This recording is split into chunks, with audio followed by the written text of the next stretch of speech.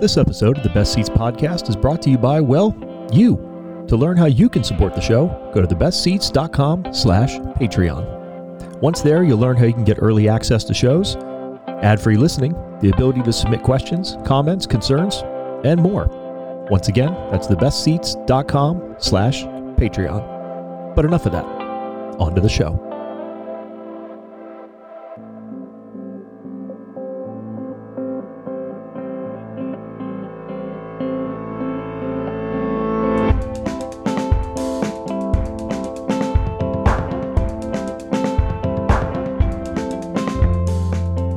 What's up, everybody? Hello and welcome to the first ever episode 93 of the Best Seats podcast, the only podcast bringing you interviews with some of the most talented people in and around the hospitality community from right here in Orange County to the rest of Southern California and beyond each and every episode.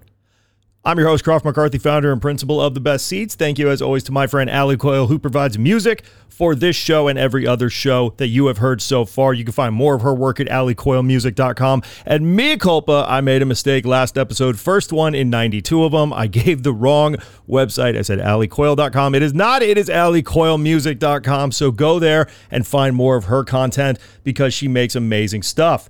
As a reminder, if you enjoy the show, please be sure to leave a rating and or a review wherever you are listening to it. If you're listening on free feeds, if you don't want to be on free feeds, don't forget that you can go to thebestseats.com for more content just like this, and only by going to patreon.com/thebestseats and signing up at a monthly amount that makes the most sense to you can you get early ad-free listening to the show, the ability to submit questions, comments, concerns, and more, as well as the exclusive post show for each and every episode only over at Patreon, as well as exclusive access to all of the other content that will be launching on July 1st. Those announcements are up on Patreon right now.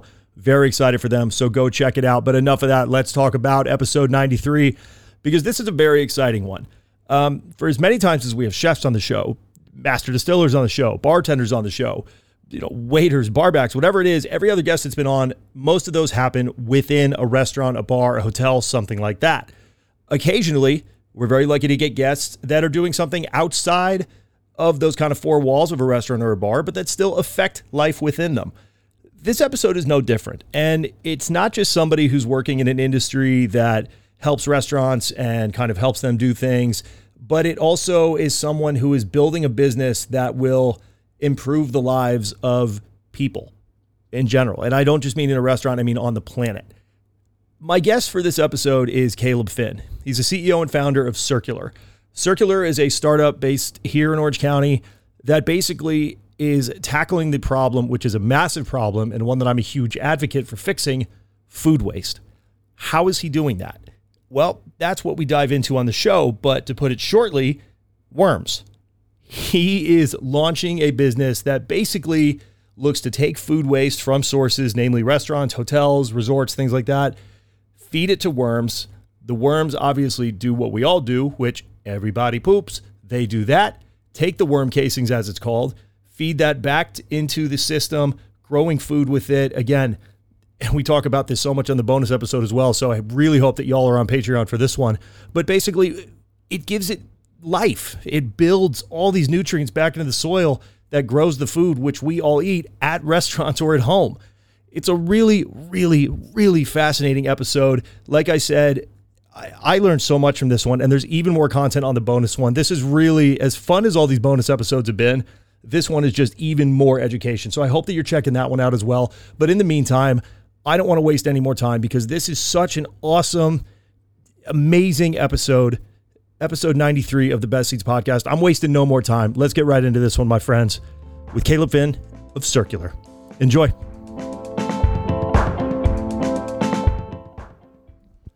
Caleb, thank you for taking the time to sit down. I'm very excited to talk to you.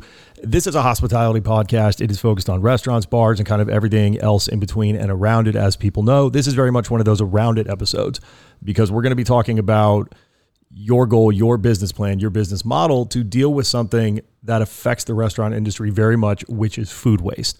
But before we dive into how you're going to do that, why you want to do that, and so forth, would you mind taking a minute to introduce yourself, give a little bit of your background and kind of how we came to be here today? Yeah, absolutely. Thank you for having me on. I'm really excited. I think we got connected through a mutual friend who designs gardens and for chefs, for executive chefs. Yep, friend of the show. County. Everybody will know her, Ashley Irene of Heirloom Potager. Shout out to Ashley for connecting us on this one. Yeah, she's amazing with what she does with the executive chef gardens. But myself, I'm a structural engineer by trade. I make sure buildings don't fall down. But I've left that to pursue helping reverse climate change, specifically through food waste. And food waste, I think, is the number one contributor to climate change. There's people who share this vision. But at least the UN says 10% of all emissions from the whole world of CO2 come from food waste. So I just figured that's such an important issue. I have 3 kids. I want the future to be better for them. And what's one thing I could attack that helps so many different problems today? That's food waste. So obviously anybody who works in or around restaurants, any chefs that are listening are immediately going to nod their head a little bit, because the number one thing that kitchens deal with is, like we just said, food waste. And again, that's a term that everybody's going to hear a lot. So just buckle in for that. What is your plan to go about kind of counteracting this? Yeah. So I've started an organization called Circular Economies, and circular of regenerating our soils, our planet, and the people. But my initial target approach to this is to collect food waste from restaurants. And that's why you and I are talking, is the restaurant angle. It's just a consolidated, easy, concise form of getting large volumes of food waste. And we're talking pre-consumer in that, like, the tops of your tomatoes, the bottom of the lettuce that nobody would eat. But we're also talking post-consumer of the things that are thrown in the trash can or would normally be thrown in the trash can. And we can recover those and convert them into an organic fertilizer as well as insect protein. So we just figured this, lots of residences produce food waste, and you have grocery stores and universities and cafeterias, and everyone and their mother produces food waste. So we wanted to hit the restaurant angle because it's an easy, quick target where we can get large volumes very quickly and feed them to our food stock. And you mentioned kind of feeding it to your food stock here, because you are taking a very, shall we say, kind of targeted approach to how you want to not just break down that food waste, but repurpose it. How are you doing that? When you take that food waste, what are you feeding it to? Yeah, so we're feeding it to a special species of earthworm called Eisenia fetida. And it's a red wiggler, or the tiger worm. Bill Gates has talked about the tiger worm for even biosolid reclamation. But we're focusing it on food waste. They eat anything in the top 6 inches of organic matter, typically in nature. So that's your leaf litter, or any of the fruit that's dropped from the trees, or even animals that have died. So they'll eat everything organic. And so our approach is to feed these earthworms the food waste from the restaurants. And then from there, we capitalize on their reproduction, because earthworms themselves are a pretty high in demand product. People don't think about it, but fishermen always, right? But also lots more people are doing this little bits in their backyard with organic composting or vermiculture of taking care of the worms. But then you also have pet owners, you have zoos that buy lots of worms, and then a big one that's growing is in aquaculture. So your fish farms, your farm salmon or your farm tilapia that you buy, traditionally they feed the tilapia or the farmed salmon with bait fish from the ocean. And it's a lossy process. Anywhere from 1.5 pounds to 4 pounds of fish from the ocean feeds you 1 pound of purchased salmon at the store. So it's a net negative process. So if we can offset that with insects grown off of food waste, which is its own problem, solve one problem with another problem, we're golden. And then the worm castings, their product that comes out the bottom, their manure or their poop. Yeah. It's the greatest poop known to mankind. It's not organic that's fertilizer. Not a sentence you hear every day. But yeah, no, you don't. But this one really is. Think about in the soil. When you put your hand in the soil and you get earthworms, everyone's like, oh, cool. Some people are not so cool, but usually people are like, oh, wow, worms. I got a worm in my hand. But you're also holding a ton of their castings. Yeah. A handful of soil has more life in it than there are humans on the planet.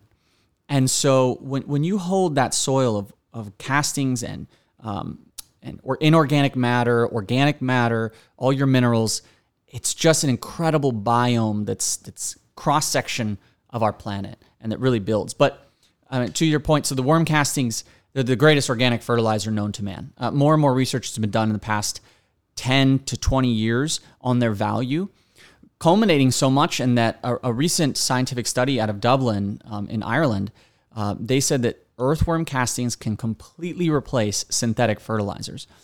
That's our goal at Circular, is to continue that transition to more organic, regenerative agriculture through the use of a different problem, food waste. There's a lot of chefs out there that are very big advocates, and I'm a firm believer of it as well, about kind of, utilizing local ingredients, supporting local farmers, things like that. It kind of sounds like what you're proposing fixes that link. If you're going to get your food, let's say you're getting cows, right? You're going up, you're getting whatever, Snake River Farm, somebody, you're getting great cattle from somewhere. You're going to take that cattle, serve it in your restaurant. Okay, but now you're talking about taking that leftover waste or taking the offcuts or things like that, broken down plates that didn't get eaten, whatever. You're feeding it to your worms, taking their castings, putting that castings back into the soil that's going to grow the grass. It'll feed you're basically completing, no pun intended because of the name of the company, the circle. Yes. That's what it was created for, yeah. Before we kind of delve back into some of the benefits of this, some of the kind of processes of how you want to go about it, I want to ask you personally, how did you go from somebody who makes sure that buildings stay up to make sure that worms poop? Yeah, it's an interesting story. So I really like super hot peppers. So we're talking ghost peppers or Carolina Reapers. I've eaten a whole Carolina Reaper. I wouldn't recommend it, but it was an experience. And now I can see I've eaten the spiciest thing on the planet and nothing scares me. but I love to grow them because you can't really buy them at the store. So you have to grow them on your own. So I grew them in my garden. They're very fickle plants because they're highly bred. So just like a purebred dog, sometimes they have joint problems or heart problems. These plants are fickle. They're difficult to grow. So you have to have special care for them. So I'm looking online, everybody, how do I best care for these? And everybody says worm castings. So I'm like, what is this worm castings? I go to the nursery and I try to purchase it and it's expensive, man. This is like more expensive than normal fertilizer. I was like, wow, okay, well, let's try it. And lo and behold, my goodness, these pepper plants went off. So I'm thinking, I can't afford to pay for this every week. What can I do to make them on my own? Well, you can make them with your own kitchen scraps. So I start doing it. I create, I buy a little tub of worms. I get a bin, I set it up, and I start feeding them my kitchen scraps along with some yard waste and shredded cardboard. And then I can harvest the worm castings out of there for myself, for my own garden. And then at the same time, I'm reducing my waste. In gardening and in growing my garden, I looked into becoming a UC Master Gardener. And awesome course. I recommend it to anyone who wants to learn more. The point of it, though, is to volunteer to educate the community. So in that process, I'm learning about a lot of the problems that are going on with agriculture, with food, with growing our own food, how different it is in a home garden versus commercial agriculture, and why. Well, because cost and supply and size and scale and all these things. But in an effort to create that, we've lost a lot of the benefits of the food. A lot of your chefs probably would know this. And there was another study just recently confirming it. So any of the naysayers out there, but the food you eat now has 1/3 of the nutrition that it had 70 years ago. It's what our grandparents ate. So you have to eat 3 times as much broccoli to get the same amount of iron or magnesium or calcium out of that broccoli. That's insane that we're eating nutrient-less food, right? It doesn't have, what does that translate to for chefs? Nutrients is taste. So we have this not so tasty food. Why do you think farm to table is growing so much? Because the food just tastes better. A tomato should taste like a tomato. A carrot should taste like a carrot. Yeah. Amen. Right? So I started looking at this, combining it with the climate change problems of the world. Of growing CO2 is obviously a big one, of greenhouse gas emissions, and the climate is warming, and that's a big one. But there's other crazy problems that people don't normally think about with climate change, of biodiversity, of nitrification of our waterways, and of the soil dying. What does that mean, the soil dying? Well, remember when I said that soil has so much life in it? Unless you put synthetic chemicals all over it, including pesticides now later, you've killed all those microbial life and instead replaced it with chemicals. And now we're ingesting not only nutrient-less food, but food that's imbued with chemicals.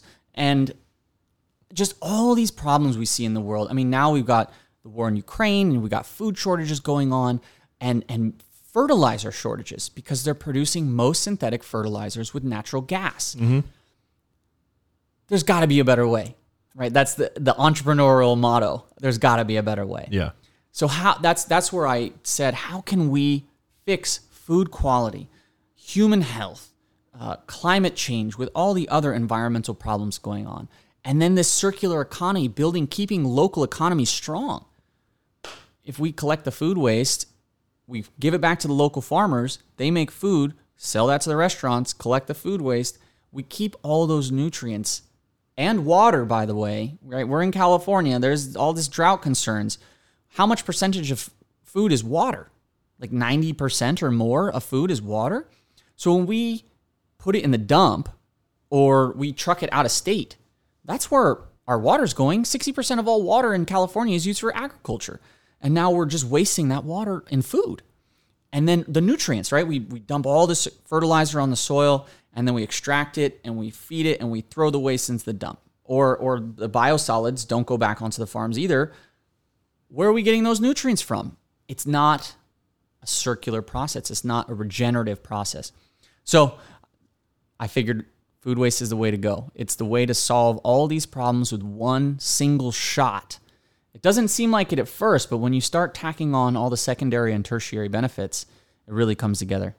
So, well, it's time for a little commercial. Yeah. I don't know about you, but 2020 had me re-looking at how I live and the space that I live in. Spending so much time at home really had me reevaluating how certain things worked and didn't in my living space. One of the main things, as an avid home cook and an obvious supporter of restaurants, was gardening. Anybody who enjoys food at all will be able to tell you that something you've grown yourself will taste infinitely better than anything you can buy at a store. That's where Ashley Irene of Heirloom Potager comes in. Heirloom Potager designs, installs, and maintains seasonal culinary gardens for chefs and foodies in Orange County. They provide organic gardening methods and bespoke build-outs used to preserve the heirloom varietals that they'll provide for seeds. An approachable and exciting endeavor, no matter if you're a seasoned restaurateur or a stay-at-home chef. Owner Ashley Irene's experience, expertise, and enthusiasm is only matched by her professionalism. For more information on how you can set up a consultation to get your own culinary garden space set up, go to heirloompotager.com. That's heirloom, Heirloom, Potager, Potager.com today. Once again, that's Heirloom Potager. If you listen to The Best Seats at all, or read the content, then you know the motto, live well and often. But what does it mean? In layman's terms, it's trying to give you the best products, places, experiences, and more, so you can put a big smile on your face every single day. Amass Botanics is what I use on my back bar constantly if I need a cocktail or a quick pick-me-up. Any of their other botanical products, like candles, hand sanitizer, and more, also helps to set the mood. Now, I'm a big fan of everything that Amass does. I have been since day one when they launched their trademark gin, and everything they've done since then has been nothing short of excellent. Now you can get your hands on their products at a discounted rate by going to amass.com and using the discount code TheBestSeats15, that's CEATS, at checkout. Now it's limited one per customer, so make sure you load up. But trust me, you can't go wrong with anything they're doing. I stand by Amass 100%. They're one of my go-to brands for spirits needs or anything around the house. So again, go to amass.com, that's AMASS, and use the code TheBestSeats15 at checkout. Trust me, you will not be disappointed. So obviously you've got the drive, you have the catalyst, you have the aha moment of like, hey, this is simple. Why is no one doing it? Okay, this makes sense. I'll do it. How did you go about kind of putting everything together to be like, when did you first showcase this? I mean, how have you been sharing it? Because we should mention at the time of this recording that you're in the building stages. You are taking on investors. You are actively doing it. So if anyone is looking to invest, you can reach out, obviously, through the details in the notes at the end of the show, just like always. But you're looking to build out facilities and looking to basically launch this thing to do what it should do. And it's one of those things that you hear what it should do, and it makes perfect sense. But what was kind of that first moment where you showcased this to other people and they went, "Ooh, we got something here"? Yeah, correct. I mean, first to your point, yes. If any of the listeners have investor connections or are just interested in the process and would like to partner somehow with your restaurant or with your farm organizations or whatever, please hit me up, caleb@gocircular.ag. But where I first initiated this was at UC Irvine. I was working there as a structural engineer, making sure buildings don't fall down. Always good. And they have a new business competition. So on my own time at home, I started putting this concept together. And I have to say, too, that I was inspired by movies like Kiss the Ground, The Biggest Little Farm, Wasted, The Story of Food Waste, which was by Anthony Bourdain. A lot of people don't know about that movie, but it's awesome. Yeah, that was a big one.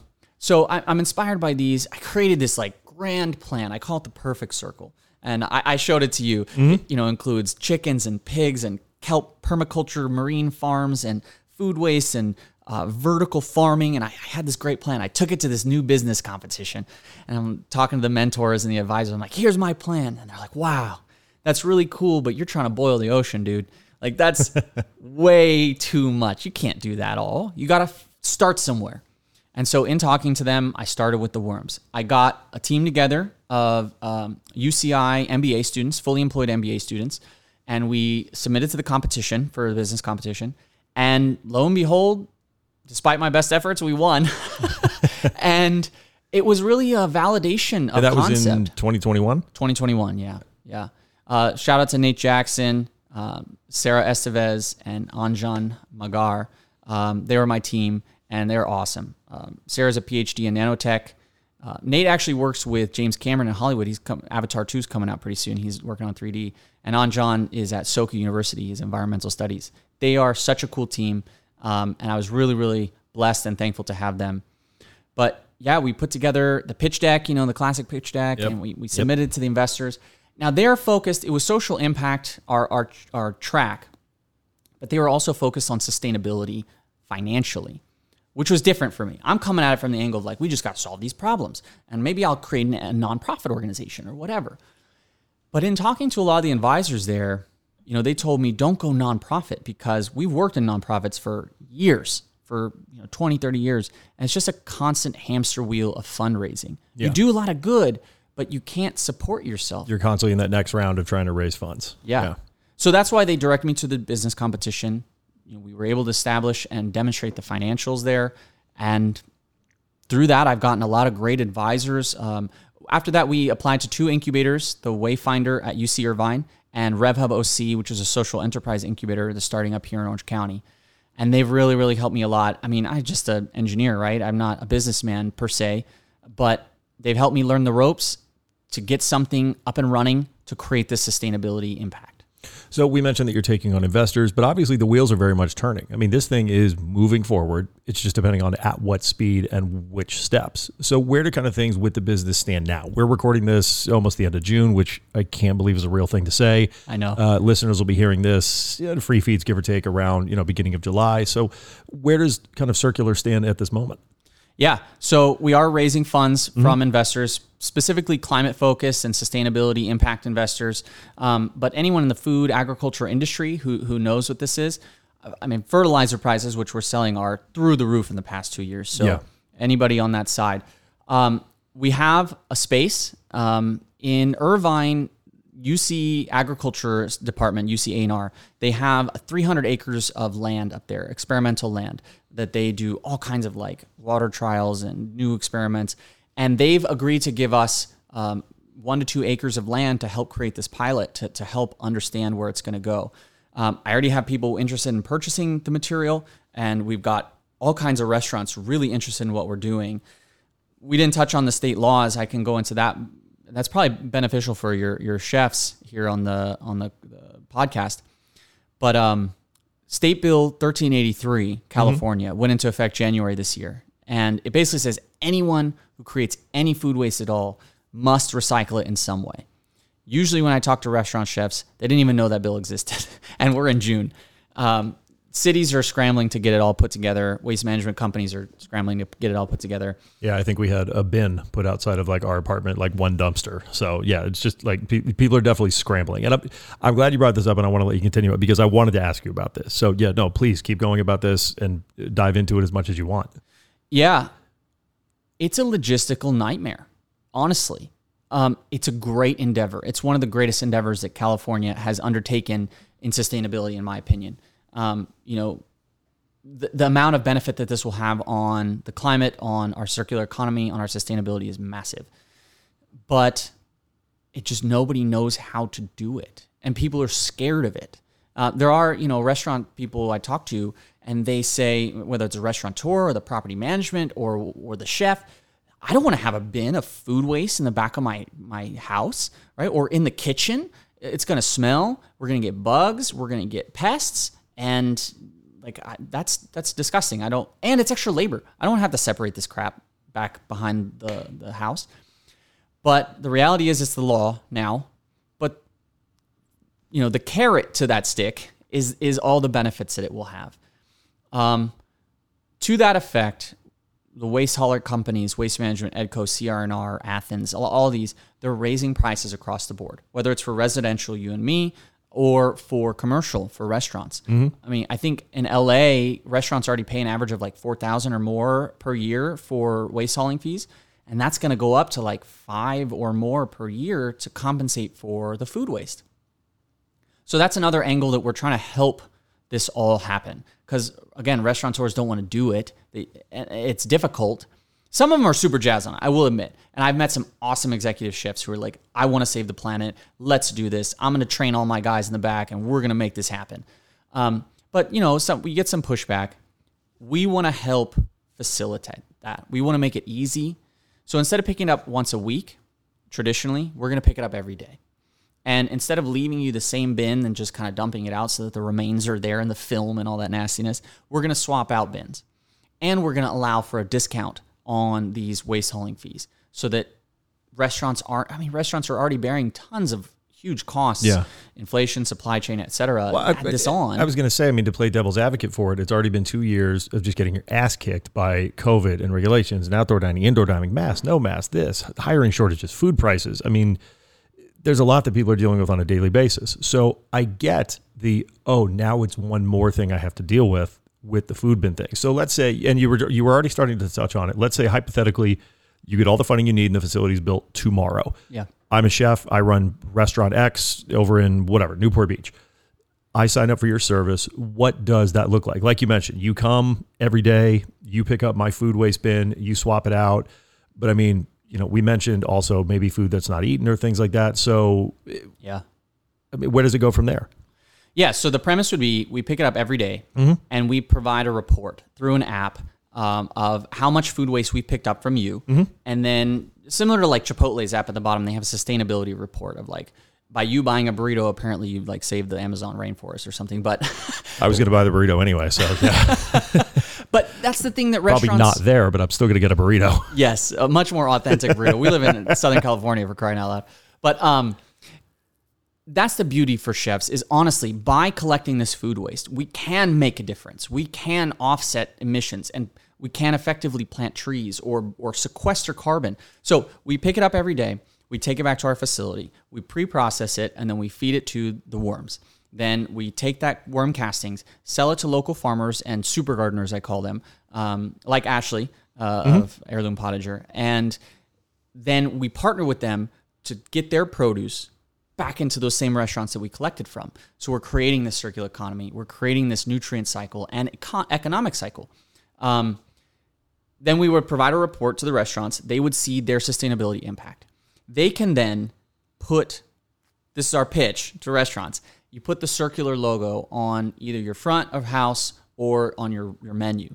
It demonstrates you're participating in a regenerative circular process, circular economy. And it's a cooler looking logo than that TripAdvisor owl. So thank you. I appreciate that. We spent a lot of time on that logo.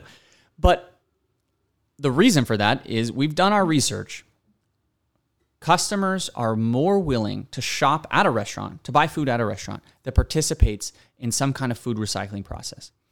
And then when they do, they're more willing to buy more food because they're not worried about wasting it. And they're willing to pay more for that food.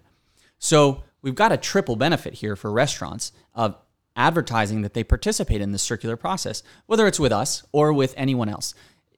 The key is, are you doing something specific with your food? And And again, that's back of house, front of house, anything that spoils, we take all that. Can you really take like anything? I mean, are there certain items that you can't take? I mean, are there certain things that don't break down as easily? Or because it's kind of like the joke about recycling, right? Everyone's like, well, you got to recycle your stuff. Well, yeah, but no. And I think John Oliver, who has a show on HBO, people can go look that up. Last Week Tonight with John Oliver, they did a great breakdown of recycling, how half of it like actually doesn't get recycled, or it's like if something is wrong with it, they don't take it. There's all these kind of minutia things. Is yours kind of like that? I mean, if I'm running, a steakhouse that also has seafood and stuff like that, can you take the shell casings? Can you can take the trimmings, you can take, things like that. I mean, is there anything that you couldn't have those worms poop out? Yeah. For lack of a better term. I mean, yeah, absolutely. Well, we will curate the feeding to where, when we're talking worm reactors, we're not talking about like a little tub in your house, right? We're talking 5 foot by 40 foot by 3 feet deep, and we're talking 10 to 20 of those per location. So this is a massive amount of space and millions, if not billions, of worms doing the processing. We will curate their feeding to where we feed them the right amount of any one thing. If we get a lot of steak or a lot of chicken, we can divvy that up to where it won't overwhelm one area of the bin. Again, I mentioned that worms will eat anything organic. Some of the challenges are keeping other pests out of the bins, and so that's where the grease or meats or orange peels or banana peels, people worry about putting those in the bin because they're going to attract other pests, not because it's going to destroy the worms or they won't eat it, but you just have to more carefully manage it. Well, this is a commercial system. We're going to very carefully manage it every single day. So to answer your question, yes, we can feed anything and everything. It's cool that you mentioned the lobsters or the seafood shells or the oyster shells. That's its own sustainability interesting issue. Mm-hmm. Part of what we're doing, and a lot of what society is doing and sustainability is doing, is going back 300 to 1,000 years of the way they did things back then, but scaling it and making it more efficient with technology. So what did they do back then with shells? Well, you can put them in the garden. I mean, oyster shells are great they break down. Eggshells, right? Every little old lady puts her eggshells in their garden, Yeah. But so if we take eggshells some cafes produce massive amount of eggshells, right? We can take those, blend them into a powder. The worms love that, actually. They're kind of like birds in that they have a gizzard, and so they need the little bit of grit to help grind their food. Eggshells are great. Calcifies your I don't know produce. a single person that didn't have to do the damn worm dissection in elementary school, and I don't remember any of this. It's been a cool learning experience for me. I mean, I nerd out about stuff like this all the time, but this one has especially interested me. I love the way these worms function. I will clarify, not every species of worm functions like this. There are some invasive worms, actually, that we have to be careful of. Alabama jumpers, you'll see them. They whip around like snakes. They're huge. You'll find them in your gardens here. They're invasive. They're not good. They don't produce good worm castings. But this specific species is just miraculous. That's awesome. Of course, the bad worms are from Bama. No offense to Bama. There's actually some really good people down there. Shout out to the people at Neon Moon. They're technically from Asia. They just found them in Alabama and the United States first and call them Alabama jumpers. But yes. That's wild. And also sounds terrifying. If I saw a big old worm that was just reeling around, my mother would come out real quick that'd be a squeal. I wouldn't be good with that. I mean, ideally, once this gets up and running, like you mentioned, you've already talked to some executive chefs in the area. Obviously, there's other applications for this, whether it's dealing with schools, food waste, and things like that, universities, like you mentioned, prisons even. I mean, I imagine there's a lot of uses for this. We're kind of keeping this hospitality focused just for the nature of this podcast, but you mentioned you've spoken with some chefs. I mean, what are some of are they just like thumbs up kind of waiting for you to kind of get the green light to get the facility up? Or are they kind of giving you feedback on, hey, actually this would work a little better for our systems or things like that, like service wise? What are some of the things that you've learned in your conversations with local chefs? Yeah, it's been really great talking to them, honestly. Shout out to Poppy and Seed, and then also to the Vea Marriott, and then also to the Anaheim Packing House.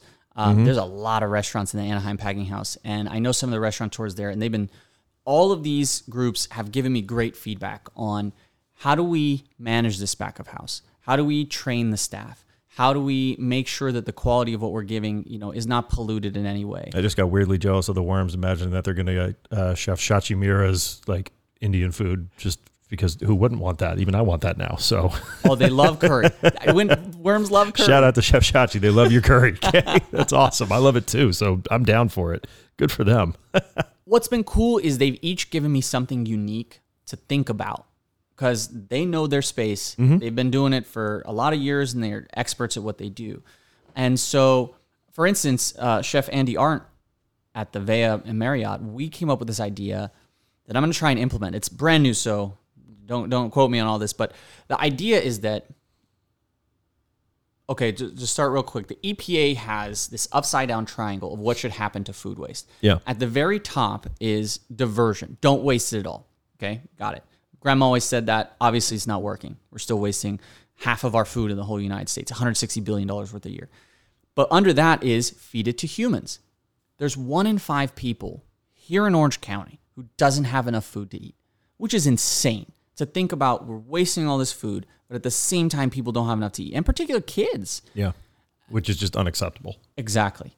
And so I asked Chef Andy, I said, what are you guys doing with your edible food? Because I would like to divert that to people. I think that's a necessary thing. And he said, we really like giving it away to the food banks. We want to, but it's been difficult because we have to store it overnight.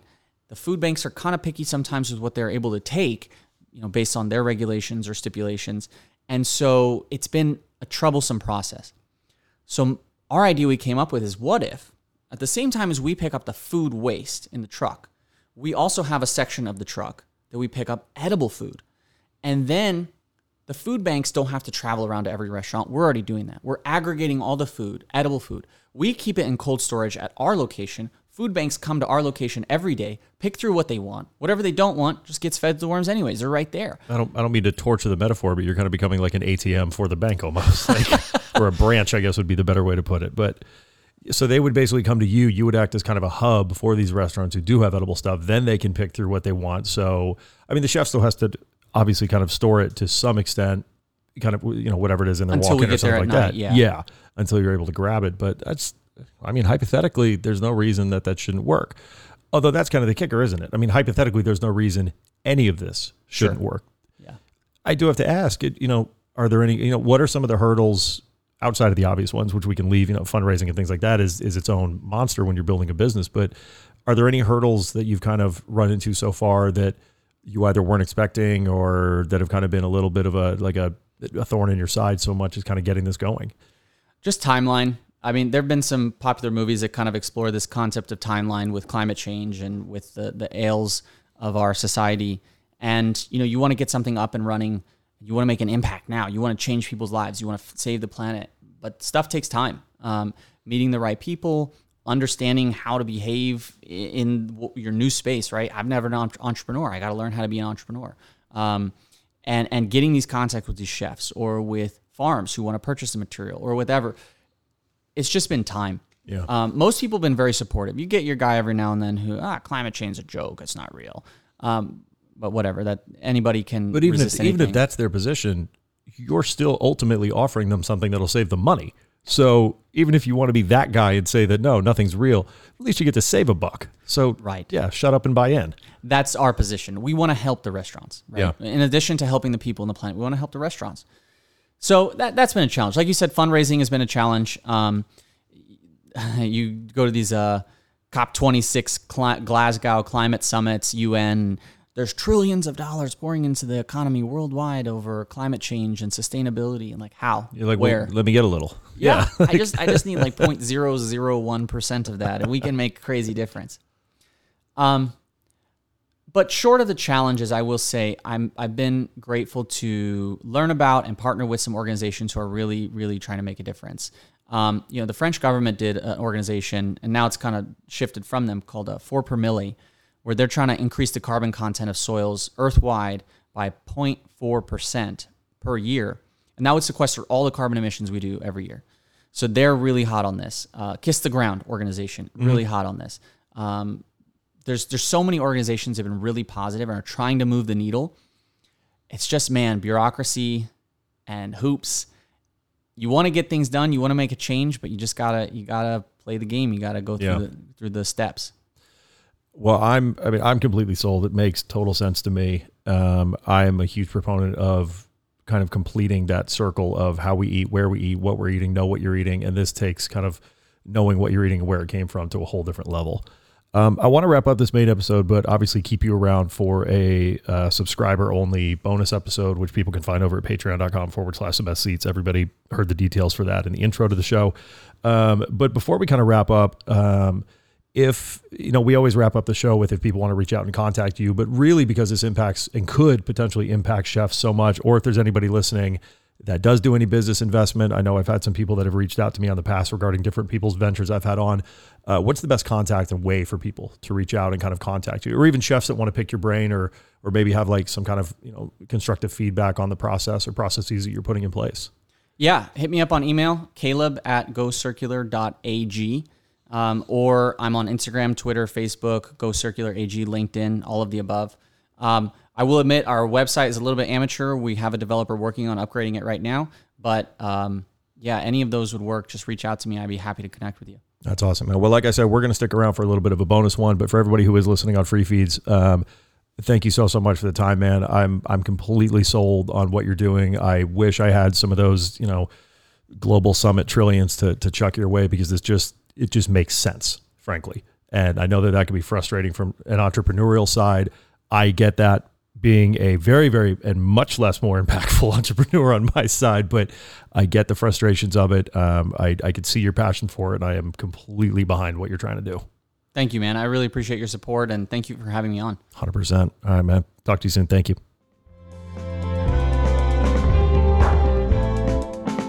Thank you to Caleb for taking the time to sit down.